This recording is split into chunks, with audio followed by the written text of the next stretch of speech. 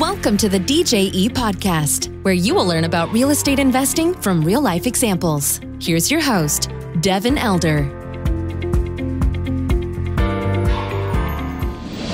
Welcome to another show. I'm very excited to have Eng Taing with us today. He's the founder of Tozy Capital. He recently left his high-paying job at Apple as a data scientist, and he's now running his real estate investment company. He has 12 years experience in real estate investing, and in the past year has done $50 million in deals. He was born in a refugee camp in Thailand, went to Wharton, did the Peace Corps, and now has found financial freedom at 35 through real estate investing. Excited to dive in without further ado.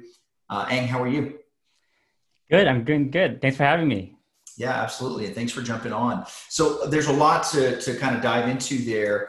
What was your, just kind of as an introduction here, what was your first introduction to real estate investing? Was it a mentor or a book, or what was kind of your on-ramp to start to getting into this world 12 years ago? It was my dad. He bought a 3-unit in a pretty rough area of town. That was all we could afford at the time. We were still renting an apartment. We never bought a house ourselves, which is actually very similar to how I got started. I actually bought 3 apartment buildings before I bought my own house to live in. I was always renting. So that was my first foray into it. I saw how he did it. I saw the value he created and how it was still work, but work that generated income on a very predictable basis. That's excellent. And what market was that in when you were first buying your first? That was in Los Angeles. Not the best market to invest in now, but decent back then. Yeah, excellent. Well, thank you for that. I want to kind of dial it back a little bit further and learn about your journey. There's kind of this immigrant mentality that I talk about. It's kind of inevitable as you study people that have become successful. And it's kind of this idea of just seeing opportunity and seizing it. And I'm extremely inspired by that. So if you wouldn't mind, just kind of take us back a little bit on your journey here, coming to the States and up to the point when you started getting into real estate. But I would love to learn a little bit more about your journey. Yeah, I'm happy to share the story. It's a journey that is probably emblematic for a lot of refugees and immigrants. And for parts of my journey, it's really my parents' story. I was born in a refugee camp in Thailand. My parents are Cambodian Chinese, and that ethnic group in Cambodia was persecuted at the time. The classical definition is a genocide, where half of the Cambodian Chinese population were, eliminated at that time through the Pol Pot regime, Khmer Rouge. It was a tough time for sure, but I was 1 year old when 1.5 when I left. So it's not something I remember very deeply, although I do have some great pictures of me chasing chickens and in straw huts. So it's something to look back on and think, because I have a 2-year-old now, and I'm thinking, man, this guy is spoiled. Yeah, I hear that. Yeah. It's going to be the toughest challenge in my life, to figure out how to raise him without spoiling him, because I'm also, and that's being a dad, right? But yeah, I immigrated here after being sponsored by some family and moved to Los Angeles. And we initially were in Thailand in refugee camp. My brother was 2 years older, and he was actually traveling in the camp immigration system, where essentially you go through a jungle. You can imagine a deep forested jungle, and you're escaping all the soldiers that are hunting you down. And the kids, you have to essentially drug the kids to make sure that they don't cry at all. There's no noise, anything, because people are just essentially being massacred on site. So we made it across. I was in the room at the time, so didn't play an active role. But when we got to Thailand, we then, my mom told me a story of how there was one time where, she wasn't actually a legal refugee. I'm not sure what the definitions were back then, but she hid in the walls of the camp every time the soldiers would check. So it was I believe I was also hiding with her because so that was a really interesting story. You can imagine this straw huts, being hiding in the walls of straw huts. But after that Thailand refugee camp, we actually went to the Philippines where we were prepping to learn English and then go to America. So for Cambodian refugees, the two most common places to go to are actually Los Angeles and Paris. So I have some family in Paris and I've lived there for a bit as well.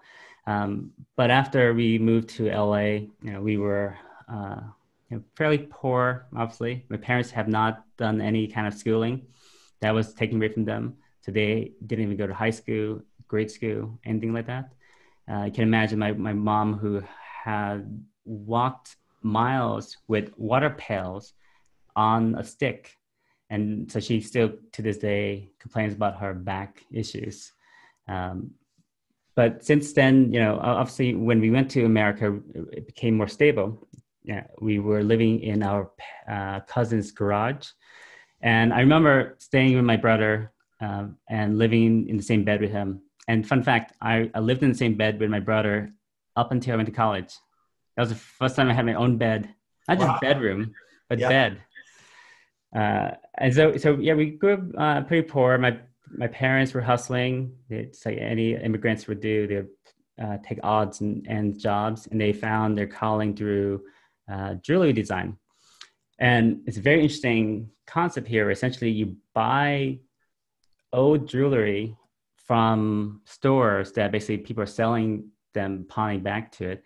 And my dad would essentially take that jewelry, cast it in a mold, melt it down, and cast it in a mold in his balcony of 600 square feet apartment building with two kids, and then cut it into this tree that has like little bits of jewelry that you just cut and then put in a little gold chain. And I remember this distinctly because I was 5 years old, and I'm not sure if it's child labor, but I was definitely paid to create links of jewelry. I think they told me that it's because I have little hands, but I don't think that's true. I don't think that's very useful. There's the price.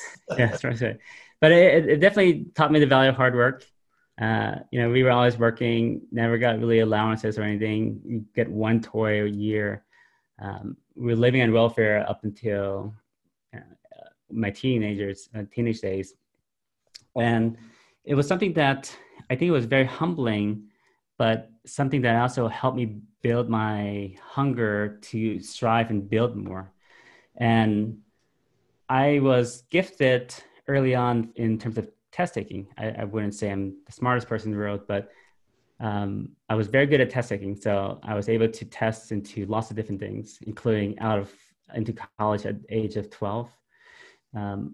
And I went to Wharton as well afterwards. And my primary motivation. Was there a gap there when you tested into college at 12? Did you just kind of fly through all the high school requirements and immediately go to college, or did you finish out on a normal time scale, or what I didn't finish out on a normal time scale because I took the college class and I was like, nope, not for me. I'm the small Asian guy. I don't know if I'm going to fit in. I was still kind of social.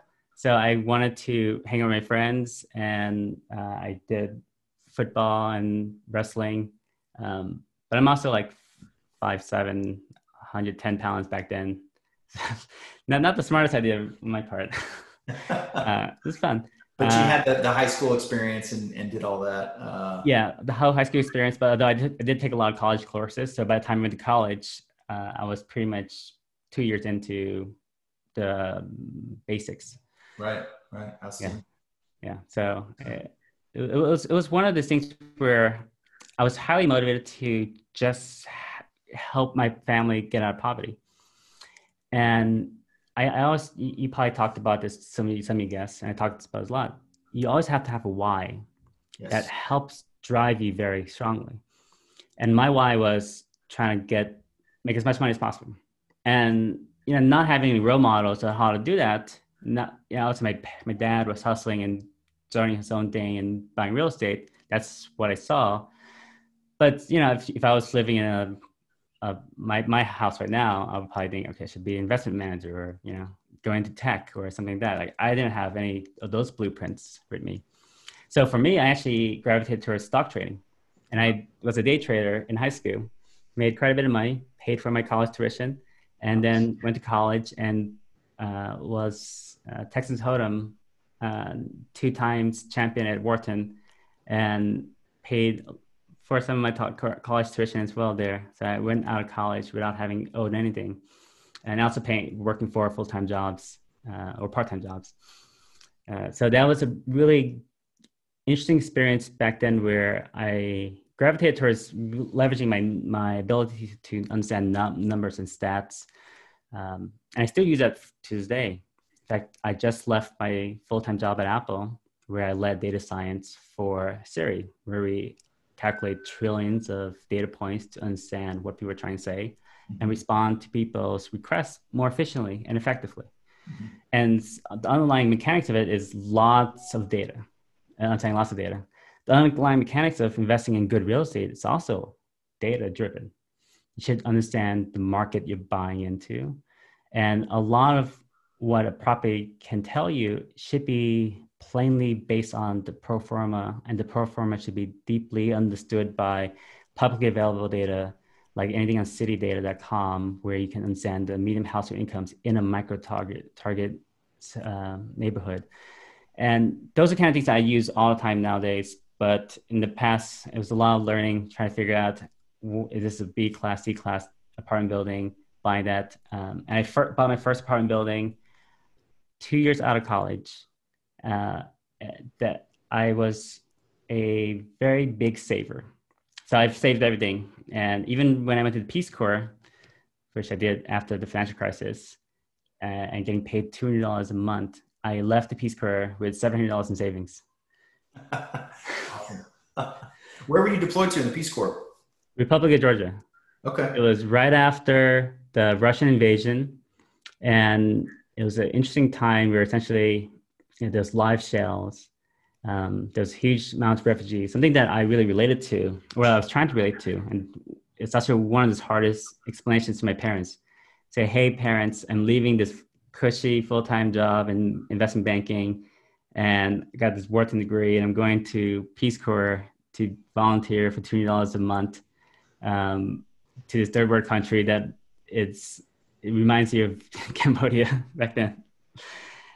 So it was a tough explanation, because obviously as a parent, you're trying to like really provide for your kids and have them have a better life than you.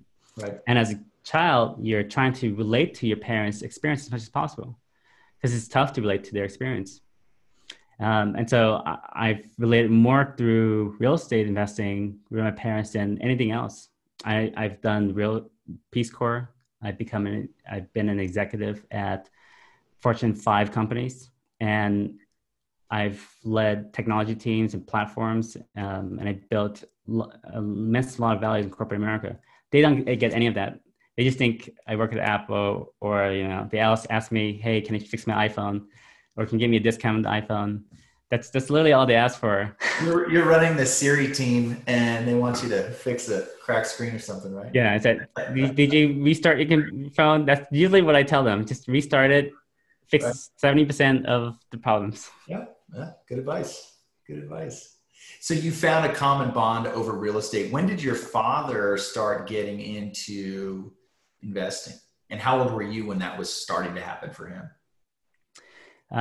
He got into real estate investing in the mid 2000s. I think it was 2004. Mm-hmm. And I was a few years before college.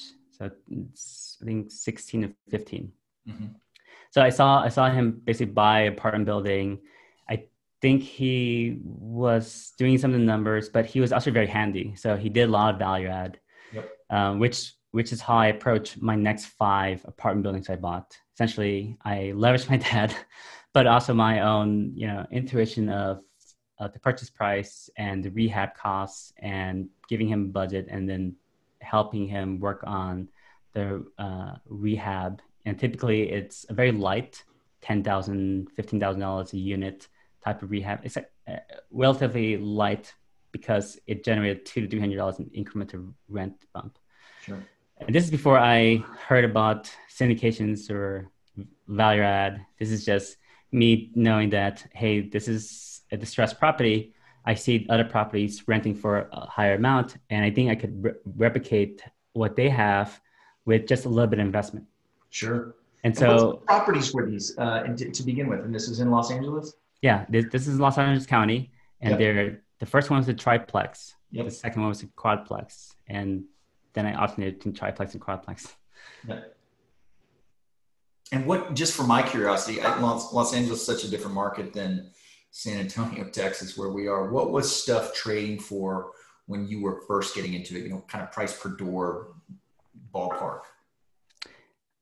The first few I bought were in really C-class areas, which is something I continue to buy in. So they were trading for, and I got a preface that I bought my first in 2008. So it's a really good time. Sure. It was like $350,000 3 years ago. And then I bought it for $126. Oh, wow. It was 3 units. So that, and the rents were average $700. Right. So it would generate a good amount of revenue, the double-digit cash and cash day one. Sure. And everything I bought since then has always been under that lens. I wanted to buy something with a day one cash and cash. Yep. That's double digits. And as soon as that wasn't possible, I stopped buying California. Yep, that makes sense. So you stick to your guns on your underwriting criteria. Mm-hmm. What was it like when you shifted to other markets? I mean, that's a big shift for any investor to go through. Was that something that happened very intentionally, or what did that process look like? It was definitely a very intentional decision. Mm-hmm. I shifted to other markets, but I also shifted to other asset classes. Mm-hmm. And to the extent that I had more capital, I was looking for something bigger to tackle.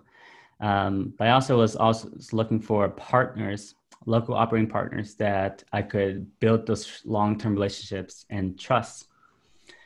Because the thing I learned through all my single family, I call it single family, even though it's like quadplex, triplex investing, is you have to have a team. You have to have people who are better than you in many respects. And you should know each parts of the business, but you can't rely on yourself for everything.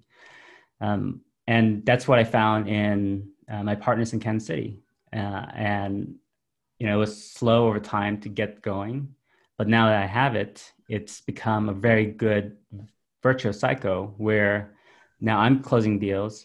We just closed on Friday, a 426 unit apartment building. Outstanding. Congratulations. Thank you. And deals are coming to us now. And so, and financing is becoming easier. We're no longer just the California guys buying real estate in Kansas City. I'm also touring the city with local civic leaders. So civic leaders themselves, including mayors and city council members, are pitching ideas to us because they see us as coastal capital that can help revitalize parts of the community.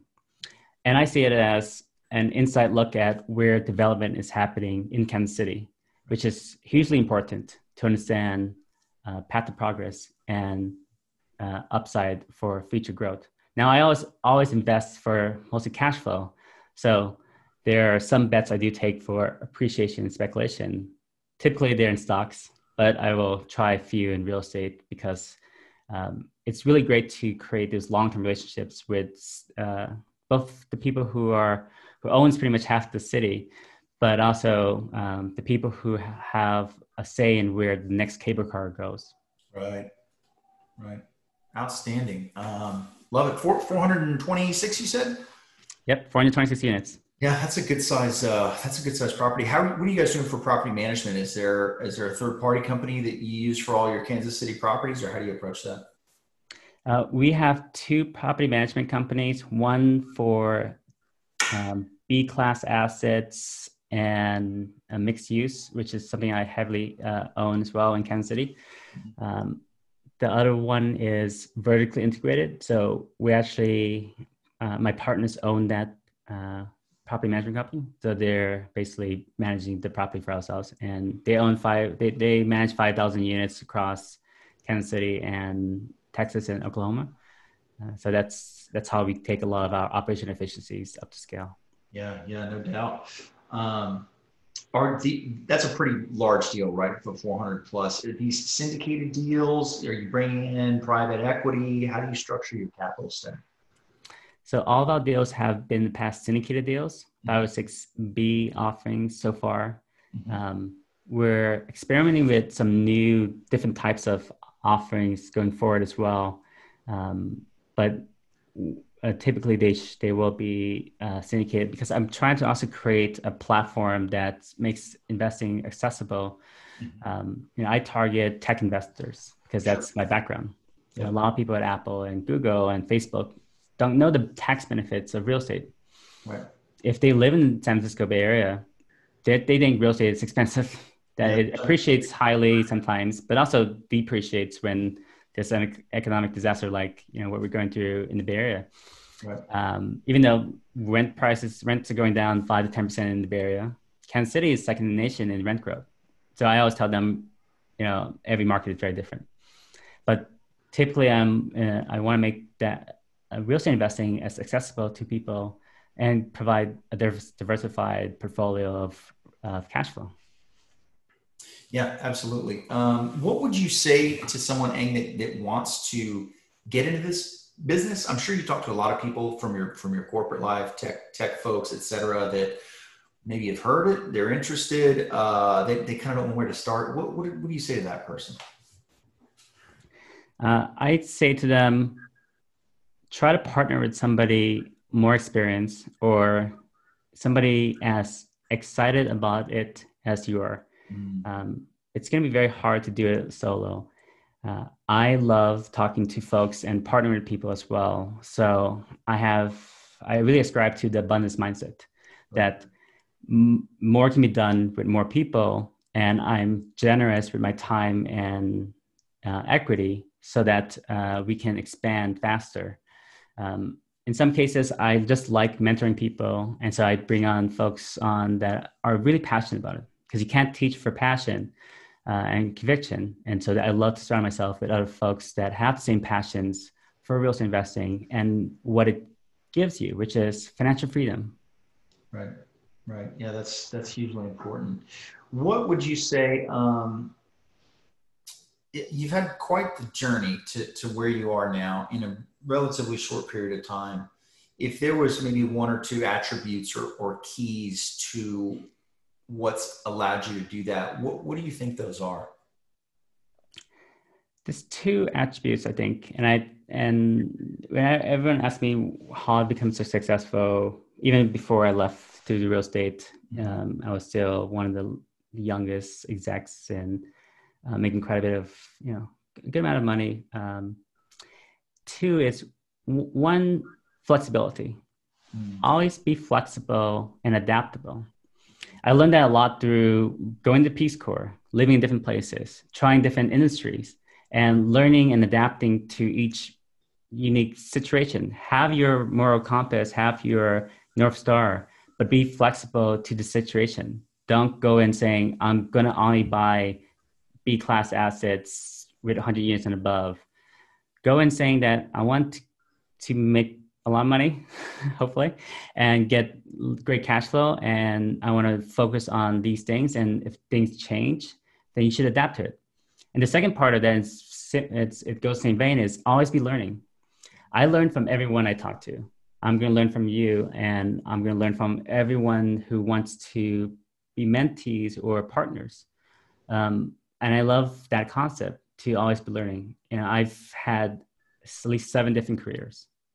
Even at Apple, I was leading data science. Before that, I was leading product management for Apple Music. And before that, I was helping the iPhone team grow their portfolio.